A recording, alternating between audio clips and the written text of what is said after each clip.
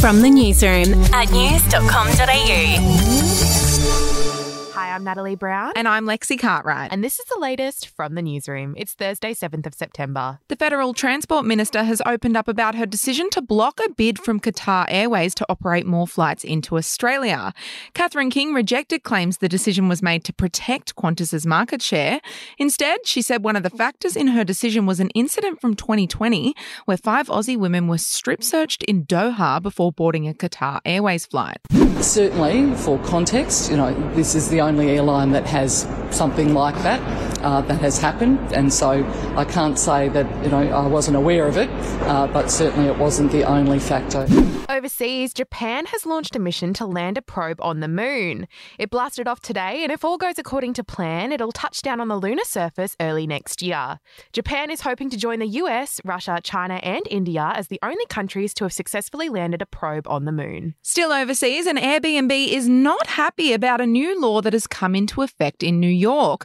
The law bans rentals for less than 30 days. You'll still be able to rent a room in an apartment for a short stay, but only if the landlord lives in the apartment and is present during the entire stay. No, thank you. To sport now, 2 Matildas stars have been nominated for the highest individual honour in women's football.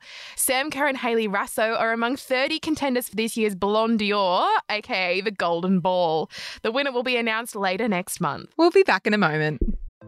Hey, I'm Felicity Harley and I host Healthyish, where we chat to experts, influencers and people in the know from around the globe to arm you with the knowledge to make healthier decisions for your mind, body and soul. I think if we're going to be focusing on health, sleep is probably the biggest component of that. I think sleep is the cornerstone. Choose the harder option, because I've never woken up and gone, I regret that run that I went at 4 a.m. I've never done that. Search for Healthyish and Extra Healthyish wherever you get your podcasts.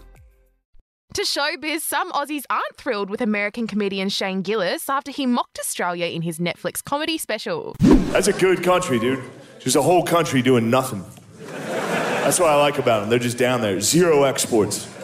Creating nothing, dude. The only export I've seen come out of Australia is just that YouTube video of that guy punching that kangaroo in the face. Yeah. Some people have responded to the joke on social media, listing all the things Aussies have created and exported, including Wi-Fi, cervical cancer vaccines, inflatable escape slides for planes, and cochlear implants. There you go. And finally, Miley Cyrus has opened up about her split from Liam Hemsworth. She said she realised their marriage was over when she was performing at Glastonbury in 2019.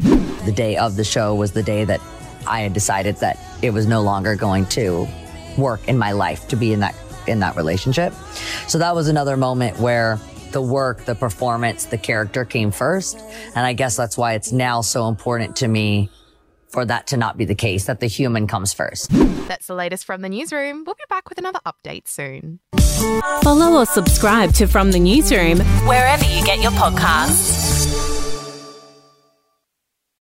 The podcast Faith on Trial looks into Hillsong, both in Australia and the US, and takes both the listener and hosts on unexpected twists and turns in the story of Brian Houston and the Singing Preachers. There are 2 incidents involving Pastor Brian. The Australian journalists uncovered a litany of alleged criminal behavior in the megachurch. Financial gifts were being given to the leaders of the church. Listen to Faith on Trial Hillsong ad-free on Crimex Plus on Apple Podcasts today or wherever you get your podcasts.